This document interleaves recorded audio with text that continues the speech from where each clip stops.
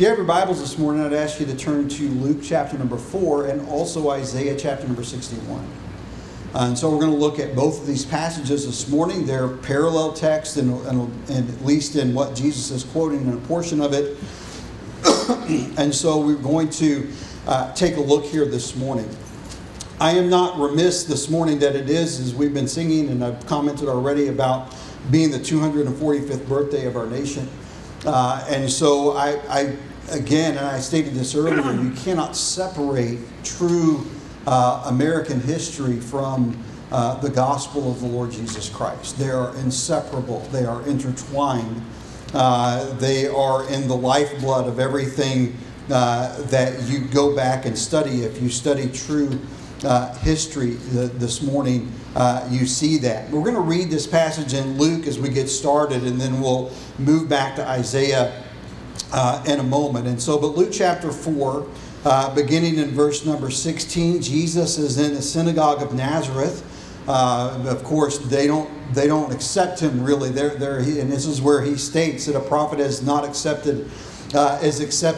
No prophet is accepted in his own country, he says in verse 24. And so he's dealing with a less than friendly crowd here. They're just kind of looking. They know him. They've seen him grow up. In essence, they even comment, "Is this not Joseph's son?" And so he's well known here, but not as God. And so he is now coming as the Lord, as the Savior. And in verse 16, "And he came to Nazareth where he had been brought up. And as his custom was, he went into the synagogue on Sabbath day. And he stood up for to read.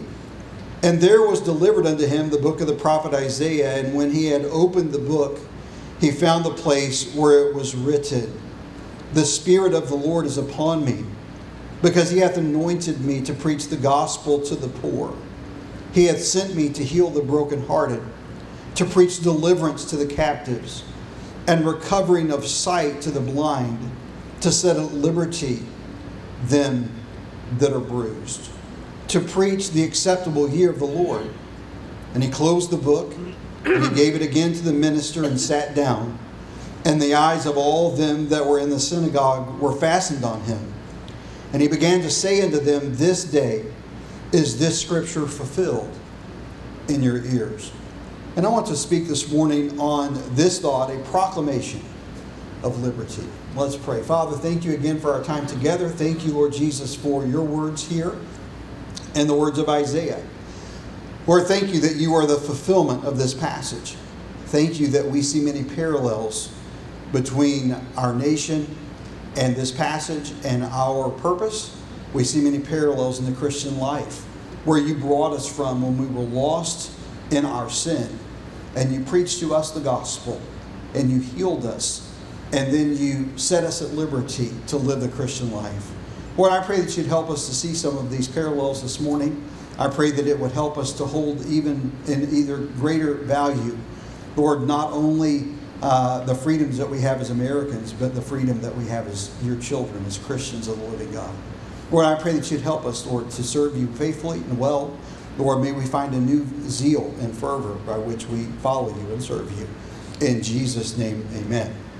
As I preach this morning, I would ask that you do this. I want you to purposely draw the parallel in your mind between the tyranny of a British king over the colonies to the tyranny of the God of this world over people who are lost and without Christ.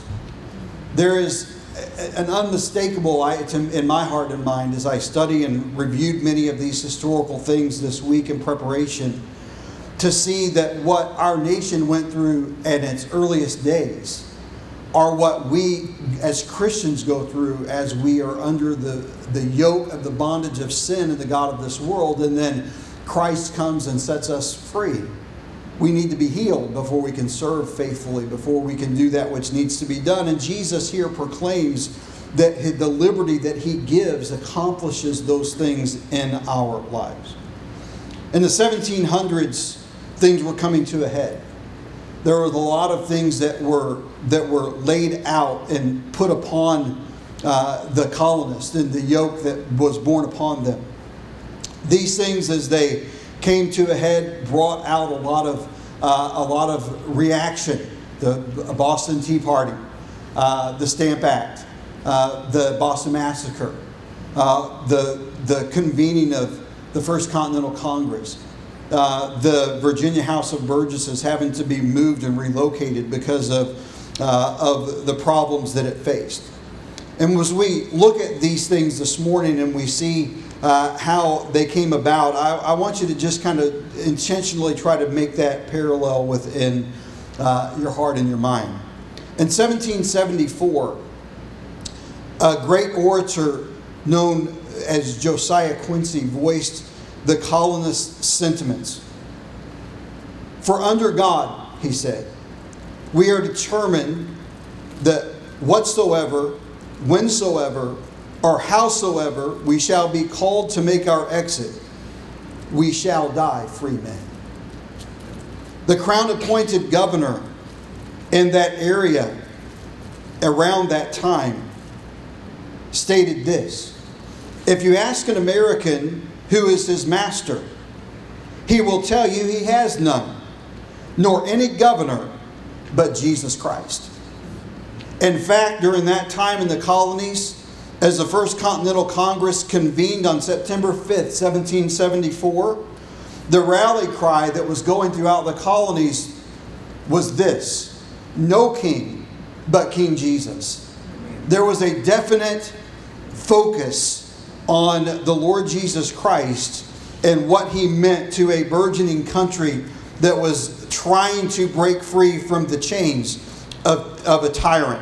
I'm going to tell you this morning, there is no tyrant so powerful, so ruthless, and so uncaring about what happens to us as long as his ends are met, and that tyrant's name is Satan. He seeks to undermine and undo everything that God wants to do. And you see the colonists going through much that same thing.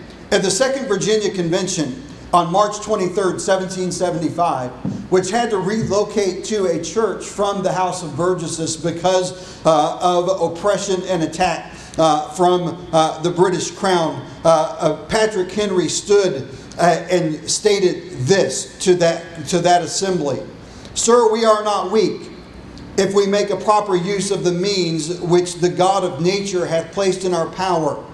3 millions of people armed in the holy cause of liberty, and in such a country as that which we possess, are invincible by any force which our enemy can send against us. Besides, sir, we shall not fight our battle alone. There is a just God who presides over the destinies of nations, and who will rise up is not to the strong alone. It is to the vigilant, the active, the brave. Is life so dear, or peace so sweet, as to be purchased at the price of chains and slavery? Forbid it, Almighty God. I know not what course others may take, but as for me, give me liberty, or give me death." Amen. We look at this undying heart of the American people and what's stamped in our nature with our countrymen who are true patriots. Patrick Henry also boldly declared this: "It cannot be emphasized too strongly or too often that this great nation was founded not by religionists, but by Christians, not on religions, but on the gospel of Jesus Christ. For this very reason, peoples of other faiths have been afforded asylum, prosperity, and freedom of worship here." As things continue to degrade nationally, the Congress assembled on July 4th, 1776. For days they had wrestled with the language of Thomas Jefferson's writing. There were parts that were omitted until they finally made the changes that were necessary. And as they made those changes, they came with that incredible document that is on display today, the original in the National Archives buildings in Washington, D.C., that we know as the Declaration of Independence. As they wrote and as it began, and I'm not going to read the whole thing, but I do want to read some excerpts to it to just kind of lay the foundation this morning for what we have in our country and what Jesus has given us as Christians in our personal Christian lives. And they wrote this: when in the course of human events it becomes necessary for one people to dissolve the political bands which have connected them with another, and to assume among the powers of the earth the separate and equal station to which the laws of nature and of nature's God entitle them, a decent respect to the opinions of mankind requires that they should declare the causes which impel them to the separation. We hold these truths to be self-evident: that all men are created equal, that they are endowed by their Creator with certain unalienable rights, that among these are life, liberty, and the pursuit of happiness, that to secure these rights, governments are instituted among men, deriving their just powers from the consent of the governed, that whenever any form of government becomes destructive of these ends, it is the right of the people to alter or to abolish it, and to institute new government, laying its foundation on such principles and organizing its powers in such form as to them shall seem most likely to affect their safety and happiness. Prudence, indeed, will dictate that governments long established should not be exchanged for light and transient causes. And accordingly, all experience has shown that mankind are more disposed to suffer while evils are sufferable than to right themselves by abolishing the forms to which they are accustomed.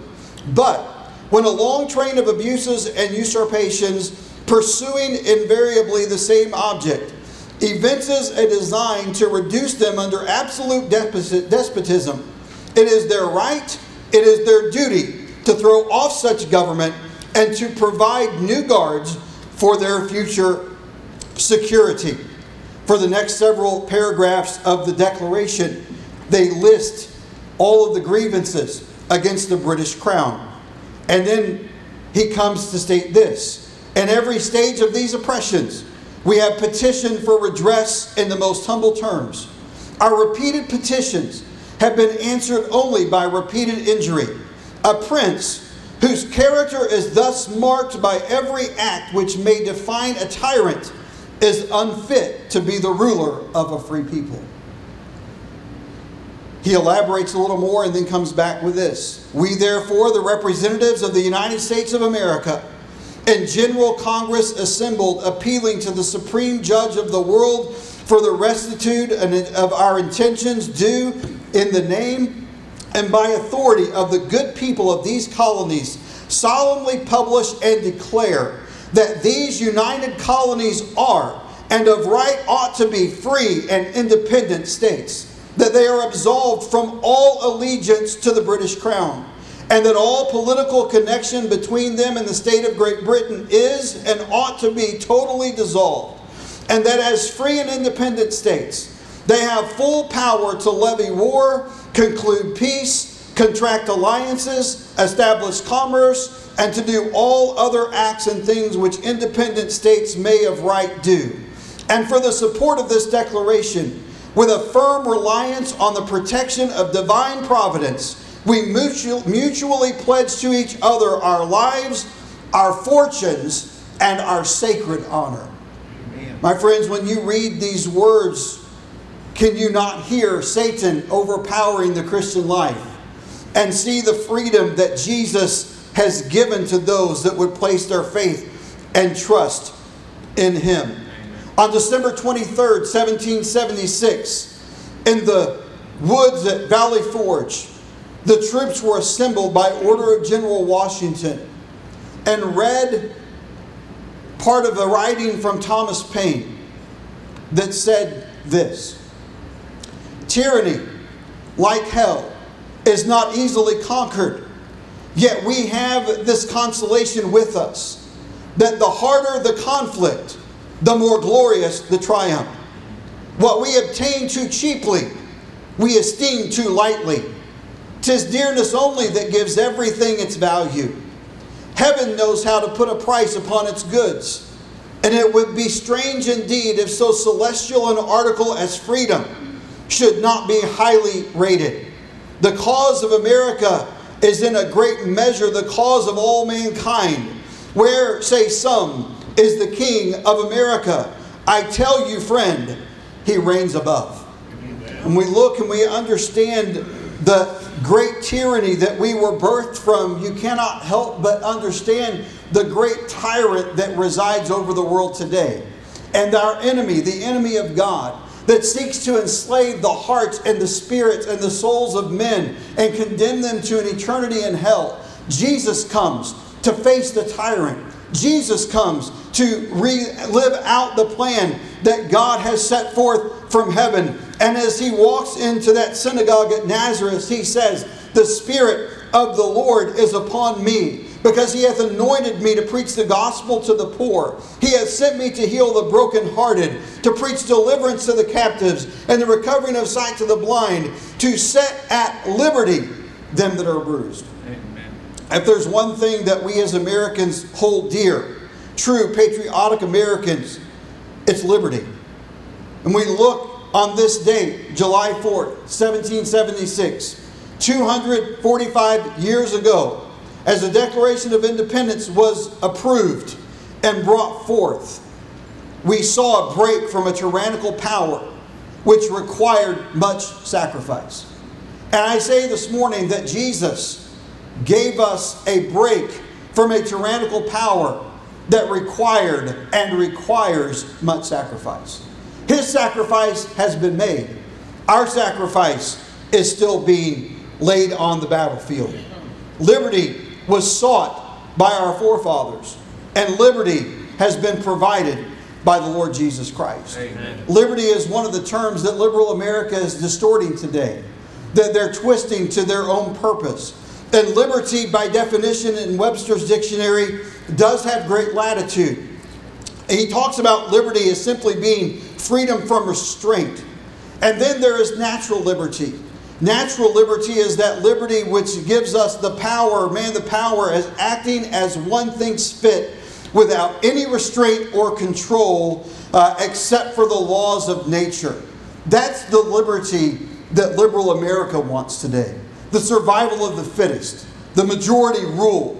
I get so fed up with listening to things. We were looking for videos this morning and to show and to just use this morning in the service. And one of them that really was pretty good just kept saying in our democracy. I get so sick of hearing that on the news. The United States of America is not a democracy. It is a democratic republic. What's the difference, Pastor? In a democracy, the mob rules. In a democratic republic, we are ruled by representatives that we elect and that we send to represent and speak on our behalf, not to push their own agenda upon us.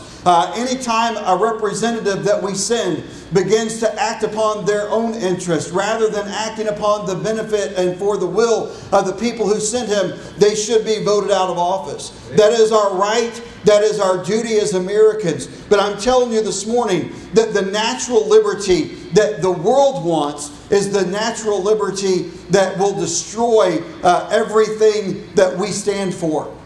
What we see in real liberty, civil liberty, is this: natural liberty only restrained by law as is necessary and expedient for the safety and security of society. Liberty is not for everyone to do that which is right in their own eyes, in their own time, in their own way. Liberty must be restrained by sanity and by values and by principles. Then there's religious liberty, which we hold dear. Worship according to the dictates of conscience without external control. That's the liberty that God has given us. He did not give us a liberty that said, "I've died for you, I've given you eternal life, now go out and just do whatever you want, nothing else matters." He gave us liberty with the restraint of biblical principle and the responsibility to fulfill His will for our lives. In Isaiah chapter 6, in verse number 1, the Spirit of the Lord God is upon me. If it sounds familiar, because this is the text that Jesus was quoting in Luke chapter 4. "Because the Lord hath anointed me to preach the good tidings unto the meek. He hath sent me to bind up the brokenhearted, to proclaim liberty to the captives, and the opening of the prison to them that are bound, to proclaim the acceptable year of the Lord, and the day of vengeance of our God, to comfort all that mourn." Jesus stopped and did not say to proclaim the acceptable year of the Lord, because he wasn't coming to bring judgment. He was coming to bring the gospel.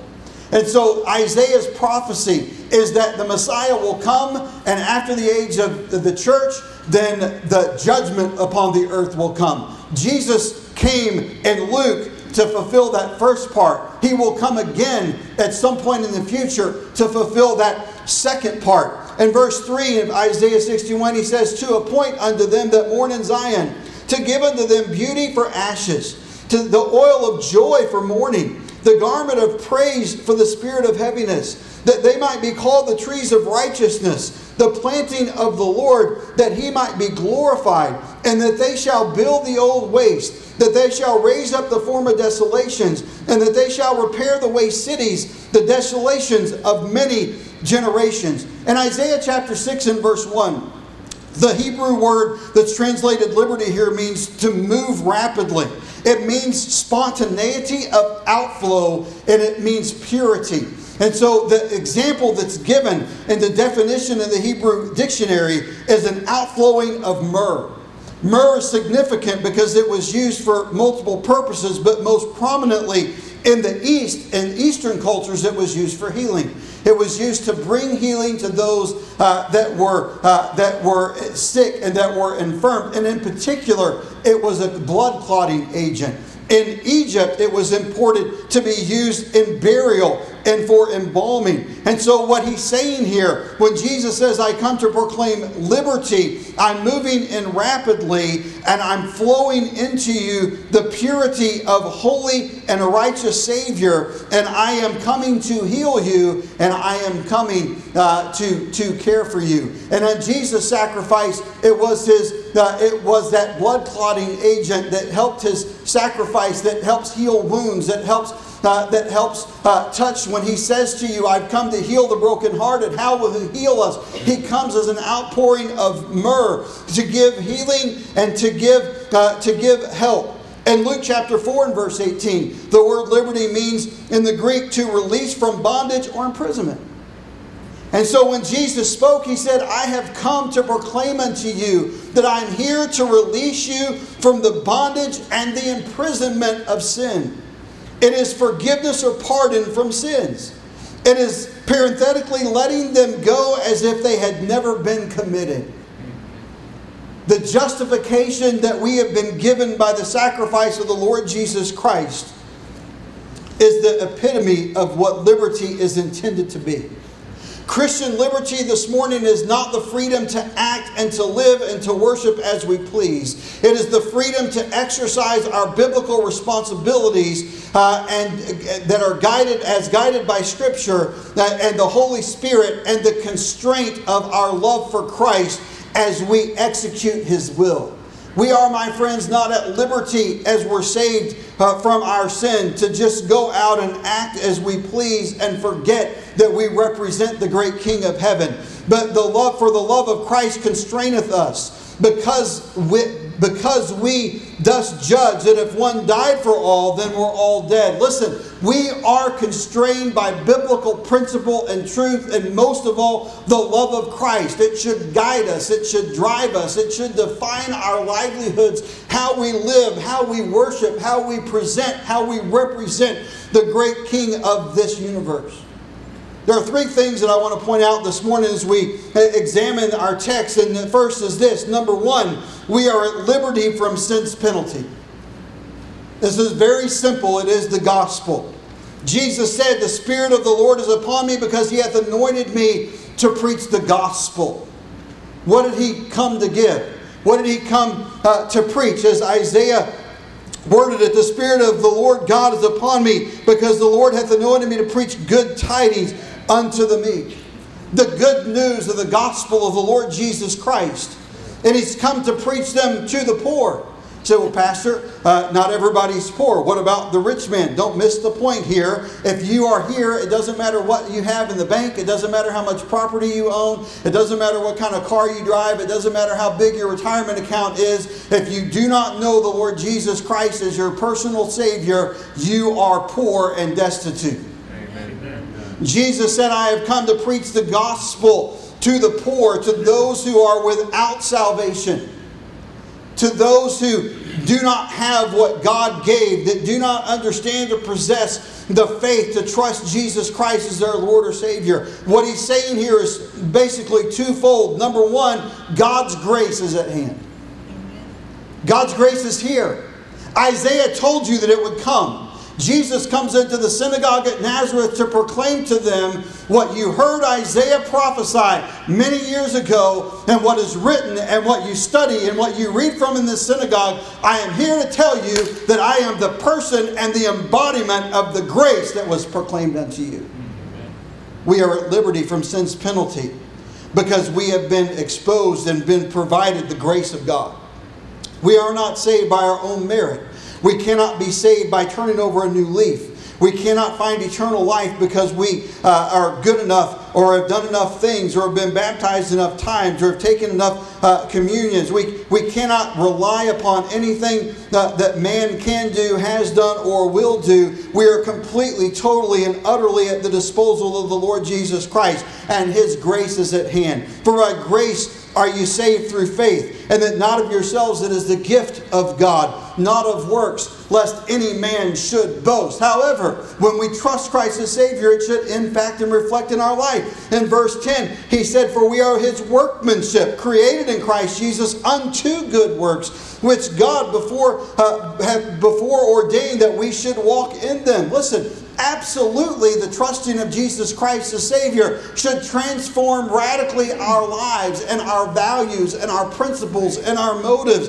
What we are seeing here this morning is this, that we have been set at liberty from the penalty of our sin, the penalty that has held us in bondage, the penalty that has enslaved us, the penalty that has driven us to a point of despair and of breaking into poverty spiritually. We have been provided a gospel, and the grace of God is not something that will come. It is something that has come. And in the grace of God that gives us liberty over our sin. So, Pastor, but I want to believe that. But how do I believe that? What about someone that's never heard? The Word of God gives faith to believe. If any man lack, let him pick up the Bible and let him read its pages and let him learn of its Savior and let him hear of its values and let him learn what sin is and what it's done and the pain that it's caused and inflicted. And as we read those pages and as we hear those truths and we observe those principles, we will be brought to the grace of the hand of God as He loves us and leads us to Himself so that we can be set at liberty from the penalty of sin. I'm so glad this morning that when I put my faith and trust in the Lord Jesus Christ, that He not only forgave my sin, but He eradicated them. He made it as if I had never even committed one. Everything had been paid for. Everything had been absolved. Everything was wiped away, not because of me, but because of Him. Amen. We're at liberty from sin's penalty. Sadly, this morning, not every person that lives free from the penalty of sin lives free from the power of sin. Many decide to maintain their yokes. Many decide to keep on their chains. Many decide to deal with the outpouring of sin in this world, and they cling to it and they can't get over it, and they let it make them embittered, and they let it rob their joy, and they let it steal their fervor for God. And Jesus addresses that here too. The Spirit of the Lord is upon me because He hath anointed me to preach the gospel to the poor. He hath sent me to heal the brokenhearted. In Isaiah, we were told that He would do that. He hath anointed me to preach good tidings unto the meek. He hath sent me to bind up the brokenhearted. He's talking about healing. Listen, this morning Jesus Christ did not just set us at liberty from the penalty of our sin, but He heals us from the wounds that we've sustained because of our sin. There is no sin that we have that we may bear the scars, but we have healing. We may have to bear in our bodies those scars of our sin, but Jesus brings healing. And the message here this morning is this, that Jesus comes and He says, I've come to give you the grace of God. I've come to give you eternal life, but I've also come to heal the wounds that were caused by your sin. I've come to minister to you. I've come to care for you. I've come to heal you and to lift you up. What does He heal us from? Well, two things here. First, He heals us from brokenness. I have come to heal the brokenhearted. If you're broken this morning, let Jesus heal you. The first step, obviously, is to trust Jesus Christ as your Lord and Savior and receive His forgiveness. Receive eternal life. But beyond that, if you live and you're enduring a life that is broken, if you're enduring a life that has no joy, if you're enduring a life to which you feel as if you can never get past your past and you can never fully be liberated from what God or from what mistakes you've made before, may I say to you this morning that Jesus comes to heal you. Healing. Healing from brokenness. Not only does He heal us from brokenness, but He delivers us from a life of bondage. We are delivered this morning. If you're sitting this morning in a prison of your past sin, if you're sitting this morning with the shackles of a broken heart, may I say to you that the keys to unlock the shackles and the keys to open the door of your cell are found in the person of the Lord Jesus Christ. Amen. The keys, He has the keys from death and hell. He retrieved them. They're in His disposal. And the eternal life that He gives you is not to be a life that is to be lived in misery and a life that's to be lived without value and without purpose. It is a life that is intended to be lived in joy and happiness. It is a life that's to be fruitful and multiplying. It's a life that's to have value and meaning. Why? Because you have been delivered this morning from that life of bondage. Thirdly, we see that not only did He set us at liberty from sin's penalty and sin's power, but we are at liberty to fulfill the Savior's purpose. Notice again what He says in Luke chapter 4. The Spirit of the Lord is upon me, because He hath anointed me to preach the gospel to the poor. He hath sent me to heal the brokenhearted, to preach deliverance to the captives, and recovering of sight to the blind, to set at liberty them that are bruised. In Isaiah chapter 61 and verse 1, again, he prophesied before Jesus came, He hath sent me to bind up the brokenhearted, to proclaim liberty to the captives, and the opening of the prison to them that are bound. Notice what Isaiah prophesied their mission would be: to appoint them that mourn in Zion, to give unto them beauty for ashes, the oil of joy for mourning. He's replacing their mourning with joy, their ashes, their destruction with a life of purpose, the garment of praise for the spirit of heaviness, their depression and their being down to be lifted up to praise their God, that they might be called the trees of righteousness and the planting of the Lord, that He might be glorified by our changed lives and our fruit-bearing lives as we go out and build. And they shall build the old waste. They shall raise up the former desolations. They shall repair the waste cities, the desolations of many generations. Listen, what God can do in all of the lives of those that He touches when they embrace the liberty that they have in Christ is that they find salvation and they find freedom and they find the ability to go out and not indulge in the sin that restrained them and that bound them, but to being set free from that sin to make a difference in the world around us. That's our purpose. That's what Jesus clearly has given us to become. We are at liberty not to live our way, but to fulfill the Savior's purpose. Christian liberty, remember, is not the freedom to act, live, and worship as we please. It is the freedom to exercise our biblical responsibilities as we're guided by Scripture and the Holy Spirit and the constraint of our love for Christ as we execute His will. We're set at liberty to fulfill the Savior's purpose. What is that purpose? We saw in Isaiah chapter 6 and verse 3 that it's the liberty to grow. You're at liberty this morning to grow. You can grow in the grace and the knowledge of the Lord Jesus Christ. You can grow in His power. You can grow in His use of your life and His empowerment of it. We see not only are we at liberty to grow, but we're at liberty to build. To go out and to rebuild that which Satan has destroyed. To go out and to rebuild that which the world attacks. To go out and to build. And listen, I understand that Jesus Christ will build His church, but my friends, He uses His children as His laborers. Amen. He prayed, pray the Lord of the harvest, that He'll send forth laborers into His harvest. Would we exercise our liberty to be laborers in His harvest? Would we pledge our life, liberty, and sacred honor? Would we, like our forefathers, stand up and be willing to fight the battles that need to be fought and engage the enemy on the battlefield, even if it means that our own lives and our own spirits and our own futures are put in jeopardy for the cause of Christ, for the cause of righteousness, for the sake of the gospel? Will we stand and will we deliver the message that Jesus delivered and gave us to pass down? Listen, liberty will be tested. Liberty will require continual sacrifice. And as we look and understand that without liberty, life has no real value and no real meaning, we come to understand that what Jesus Christ has provided for us was something that has great value, something that is to be appreciated, something that is to be loved, something that is to be cherished and clung to. Remember the words of Thomas Paine, "Tyranny like hell is not easily conquered.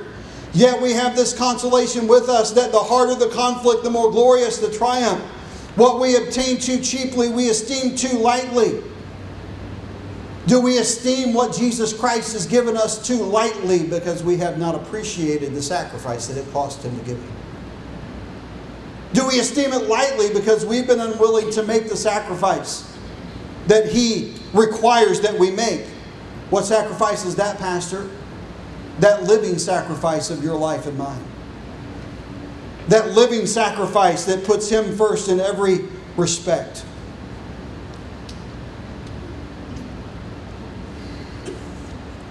At the end of the Civil War, Abraham Lincoln went to the battlefield of Gettysburg. And as he stood at the battlefield of Gettysburg and he thought about what he would say there, one of the most powerful and one of the shortest speeches in all of American history was delivered. There are today only 5 copies of this speech in existence. 2 of them, the 2 most commonly, they all have slightly different wording as he worked and refined. This particular version of it is the one widely accepted as the one that he read that day. And I'm not going to read the whole thing this morning, but I think that what he proclaims and the sacrifice of those men on the battlefield exemplifies what we should embrace and honor as Christians when we look at the sacrifice of the Lord Jesus Christ and the sacrifice of the apostles and the sacrifice of the martyrs and the sacrifice of other Christians that have gone on and paved the way before. Like our fellow Americans, so have our fellow Christians given us a rich heritage. Abraham Lincoln stood on the edge of that battlefield and he said, now, this is very short, I will read the whole speech. 87 years ago, our fathers brought forth on this continent a new nation, conceived in liberty, and dedicated to the proposition that all men are created equal. Now we are engaged in a great civil war, testing whether that nation or any nation so conceived and so dedicated can long endure. We are met on a great battlefield of that war. We have come to dedicate a portion of that field as a final resting place for those who here gave their lives that that nation might live. It is altogether fitting and proper that we should do this. But, in a larger sense, notice his words. We cannot dedicate, we cannot consecrate, we cannot hallow this ground. The brave men, living and dead, who struggled here have consecrated it, far above our poor power to add or to detract. The world will little note nor long remember what we say here, but it can never forget what they did here. It is for us, the living, rather, to be dedicated here to the unfinished work which they who fought here have thus far so nobly advanced. It is rather for us to be here dedicated to the great task remaining before us, that from these honored dead we take increased devotion to that cause for which they have gave the last full measure of devotion. That we here highly resolve that these dead shall not have died in vain. That this nation under God shall have a new birth of freedom, and that a government of the people, by the people, and for the people shall not perish from the earth. Abraham Lincoln, November 19th, 1863. The Apostle Paul, Galatians chapter 2 and verse number 21. I do not frustrate the grace of God, for if righteousness came by the law, then Christ is dead in vain. The Apostle Paul, 2 Corinthians chapter 6 and verse 1. We then, as workers together with him, beseech you also that you receive not the grace of God in vain. My friends, I say this. If we as Americans do not rise up and embrace and live and exercise our political rights and our religious freedom, we will lose it, and those that have provided it will have died in vain. Christians, I say this. If we do not lay our life on the altar of sacrifice, a living sacrifice to the Lord Jesus Christ, if we do not embrace His principles and His way of life and His instruction, if we do not embody the spirit of everything that Jesus brought, then His crucifixion, His death, burial, resurrection, the gift of the Holy Spirit, the moving and the leading of the will of God shall be in vain in our lives. May we be real Americans, but even more so, may we be real Christians. May we honor those that have gone before. May we honor those that have consecrated the gospel which we serve. I'm saying this morning that Jesus will build His church, but I'm also saying that He wants to use you to be a part of it.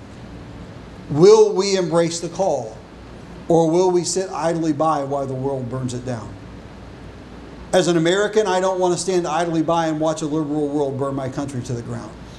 And as a Christian, I don't want to watch as they burn it, they also destroy the Christian fabric. You realize this morning that most people have no idea of the names that I just read. They might know Abraham Lincoln. Many college graduates today struggle to tell you correctly who George Washington was. Thomas Paine? Never heard of him. There's something great that's been lost in our country, and there's something even greater that's being lost in our churches today. I will not intentionally disgrace, discredit, devalue my God or my nation. May we hold them high. Why? Because they're worthy. There's nothing great about us, but there's something great about them. It's not the greatness of my sacrifice or your sacrifice, it's the greatness of what they've laid on the field of battle. It's the honor that they've given us to live and to preserve and to keep moving forward. Will I value enough the sacrifice of my Savior, of my fellow countrymen, to lay my life a sacrifice as well? We've been given great blessing. We've been given great opportunity. And by the way, notice that Jesus said, that Isaiah prophesied, I want to take away that which is devastating to you, and I want to heal you. I want to give you joy. I want to give you prosperity. Life, liberty, and the pursuit of happiness are not American ideas. They're biblical ideas. Will we suffer along the way? Certainly. Will battles need to be fought? Of course. The question is not whether they need to be fought. The question is, will we rise to the occasion to fight them? Will we exercise the liberty that has been provided to us as Jesus proclaimed it?